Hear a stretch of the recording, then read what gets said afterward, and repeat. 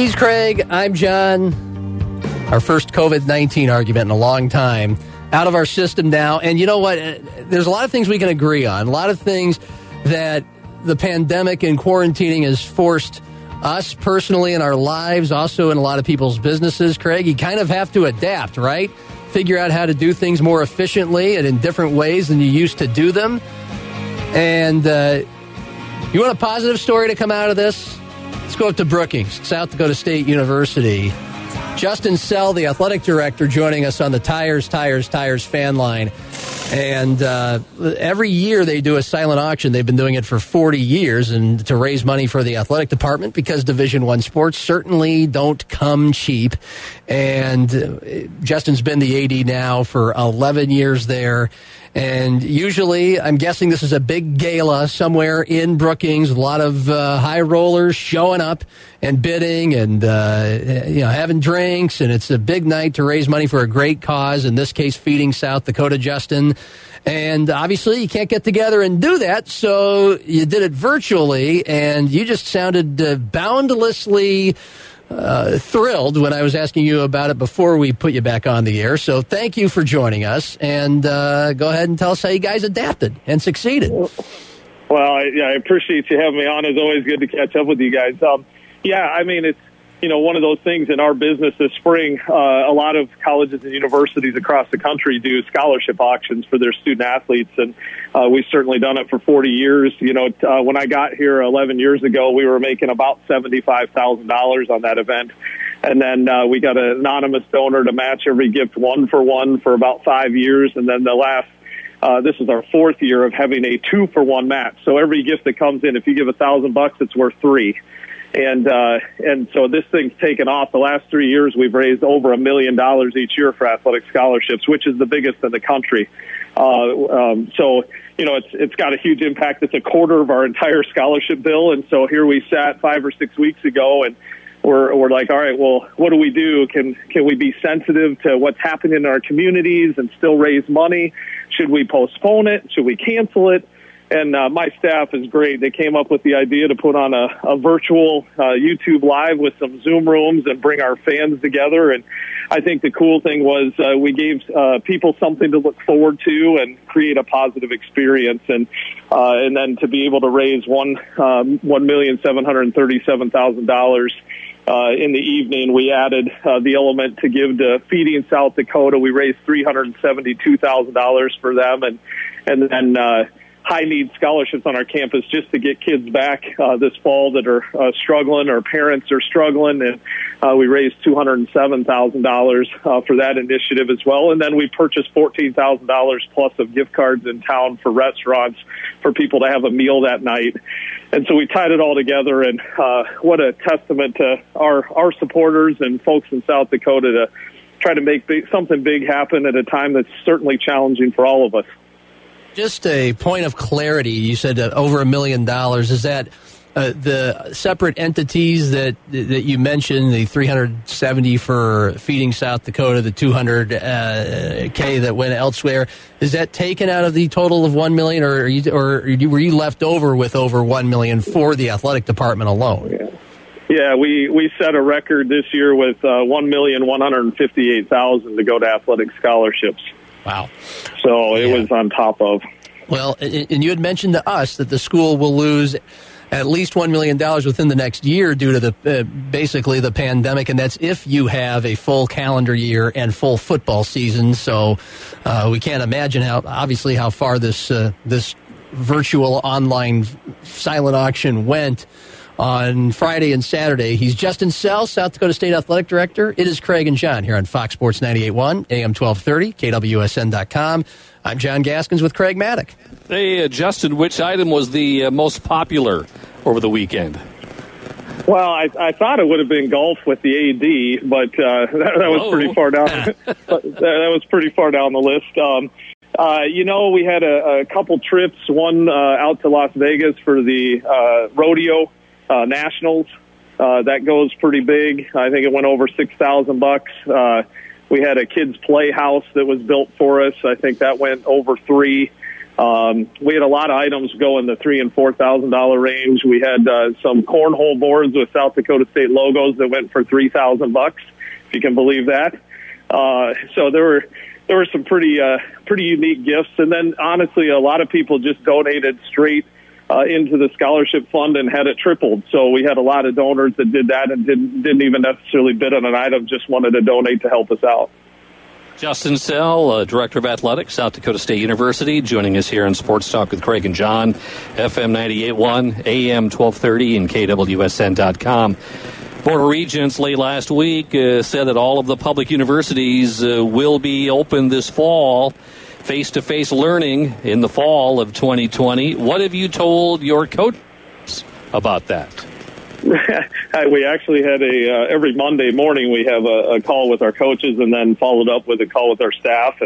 And so, I know how their minds work. They're chomping at the bit, ready to go. And I think probably many of them thought, all right, let's get this thing going. But, my message was it's great that they called that out. It gives us a chance to start kind of regrouping and building, again, multiple plans, because you just don't know how it's going to transpire over the summer. And so I know we're going to do some things to make sure we're ready to go if that holds true.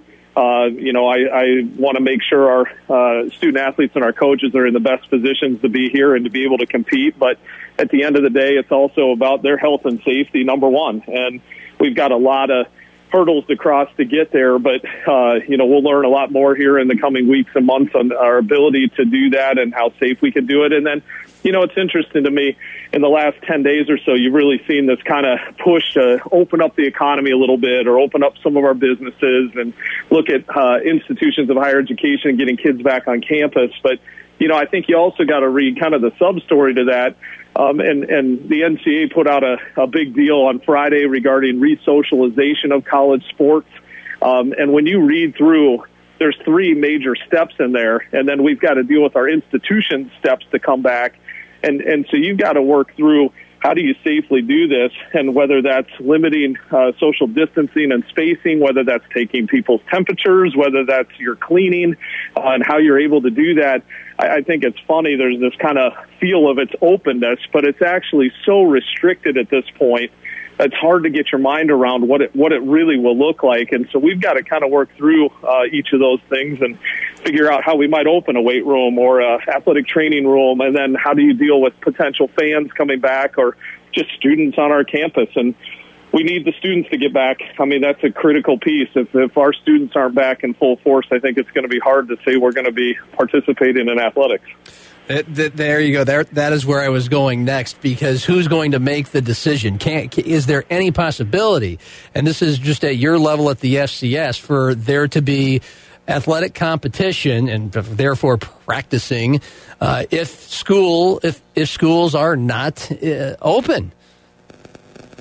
Yeah, I find it really hard to see a scenario where you can do that. Now, if we get to, let's say, mid-July and we're still holding firm that it's going to be August 24th and we're going to bring students back to campus and we feel confident about that, then, do you look at bringing your fall sports back more on a regular time around the 1st of August and allow those kids to get acclimated? And maybe it's a good practice process to see how we handle that and how the institution might be able to handle it. But, until that determination's made where students are actually going to be on this campus and doing their regular activities, that'll be part of Plan A if we can do that. And if not, then we got to work to Plan B probably pretty quick. I think that's a high hurdle for us to be able to participate. It appears the conferences in FBS decide when and if their teams are going to play. And there is a plausible scenario where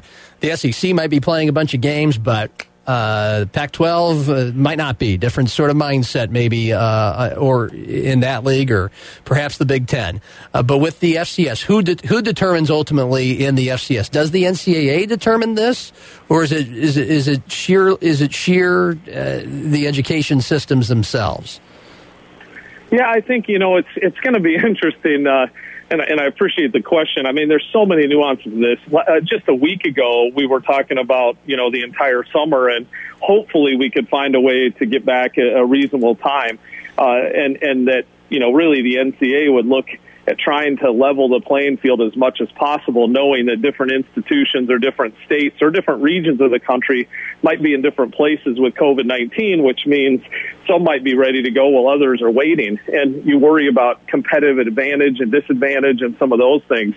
And then here in probably towards the end of last week, there was definitely the shift of, well, if we can find ways to be ready and we can do it safely, there might be opportunities for some people to move forward maybe a little bit quicker. And if that's by level or by conference, I think for us at the FCS level, how we'll try to probably normalize that a little bit is within each conference and trying to keep it as balanced as you can. And football provides a little different challenge just because the bowl system obviously is outside of the NCAA to a degree. And so, how you deal with that when you're dealing with maybe a whole other set of standards that you have for the rest of your sports.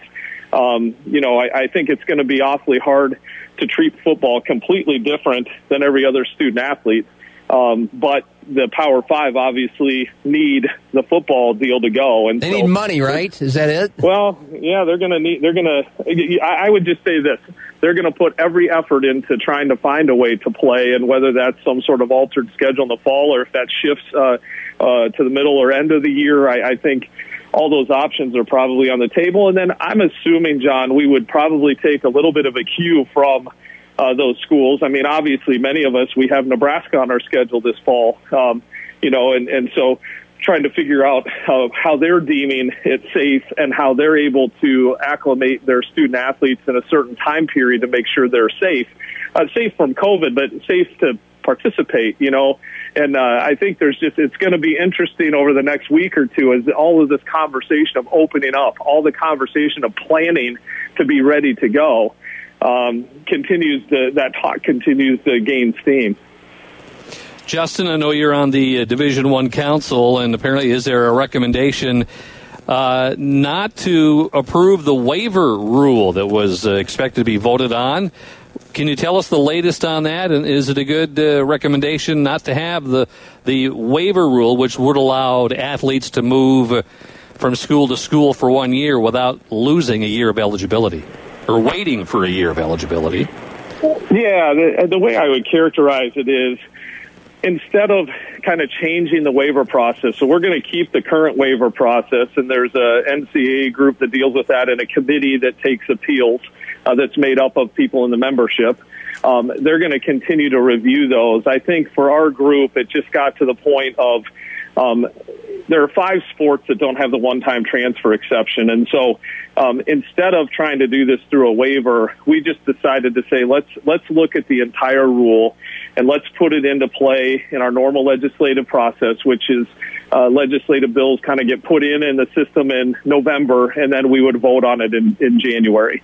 And it aligns very nicely with name, image, and likeness as well. We're kind of following the same pattern with that. And I think it adds a little bit of stability and takes away maybe some potential gamesmanship with the waiver issue and roster management. I mean, if you put that in August 1st, you could conceivably have all kinds of kids leaving your institutions with no real recourse to fill those spots. And so I think trying to get it right in total took precedent over trying to just change it in the short term, which would have really been for probably a fall and a winter. And so I think it makes a lot of sense. Yeah.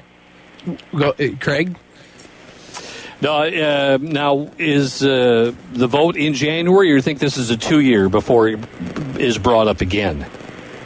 No, I think what happened is our Division I council we had a 7-hour phone call a week ago Friday, and we basically talked for a couple hours on the topic. And I think at the end of the day, we asked the board of directors to lift the moratorium that they had placed a year and a half ago on transfer legislation. They wanted to take a pause and see all the work that we had done originally, kind of see how that played out, have maybe a little bit more data before looking at uniformity, because that's really what was left, is uniformity for all sports, which when you look at uniformity, there's 2 options. Everybody sits or everybody plays right away. And so I think we've got enough data. We've done a lot of work. We're pretty well prepared to have that conversation. And because we are, and we're so far ahead of the game in that regard, it just made a lot more sense to go ahead and say, let's take care of this once and for all in the fall. And let's get the rules squared away to where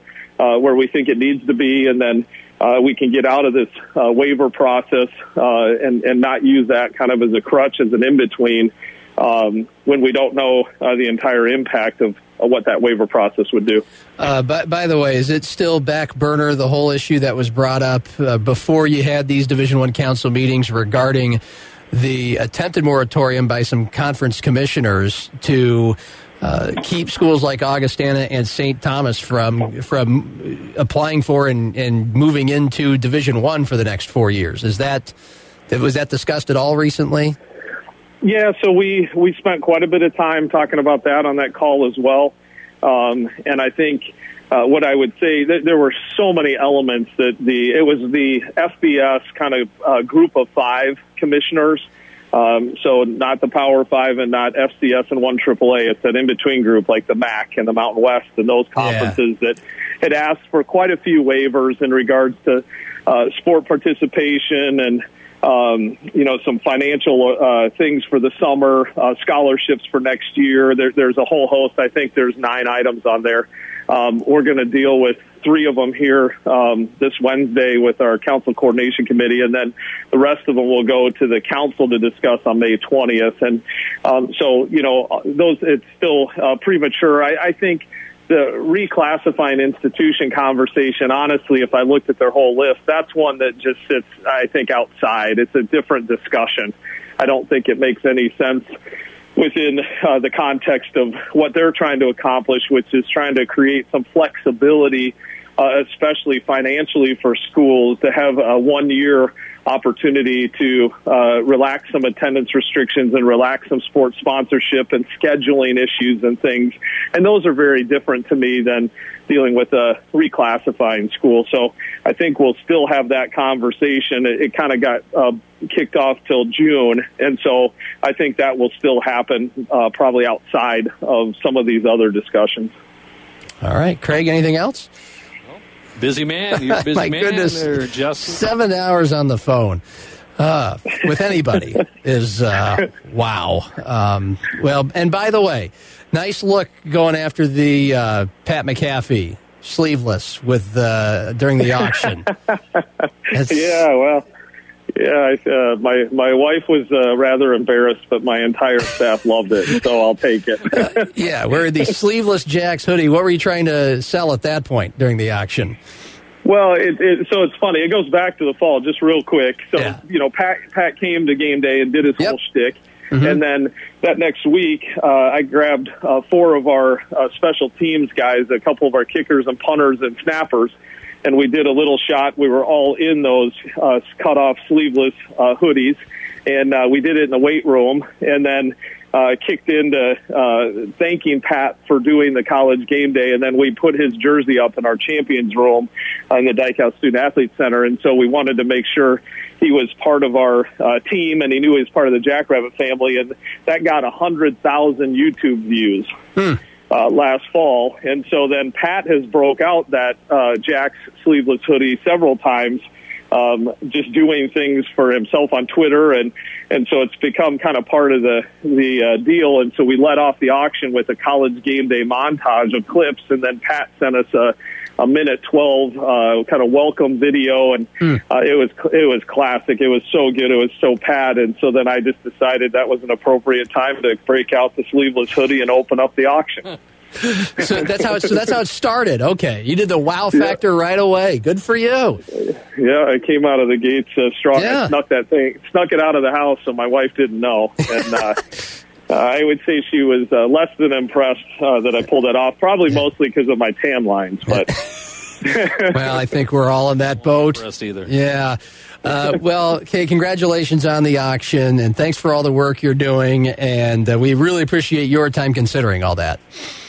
No, hey, anytime. I told you guys I'm glad to come on and love to talk about these things. I think they're interesting. They're complex. Yes. They take more than just a quick radio segment. So if we got to do this a few more times, I'm up for it. All right. Thanks, Justin. Thanks. Justin. All right, John. Thanks, Craig. All right. Justin Sell, athletic director at South Dakota State. Mark Ovenden will join us next, our big talker on Friday. AAA Twins baseball to Sioux Falls. How possible is it? How well would it do? Tom Garrity, the owner of the Canaries, joins us at 5 with the perspective from the team that's in town right now. But Marco next, thumbs up, thumbs down, once again focusing on The Last Dance with Jordan and the Bulls from last night at 4 o'clock here on Fox Sports 98.1, AM 1230, KWSN.com. Follow the show, respond to the show, vote in our polls, and get the latest sports news on Twitter. Go to twitter.com/KWSN Sports.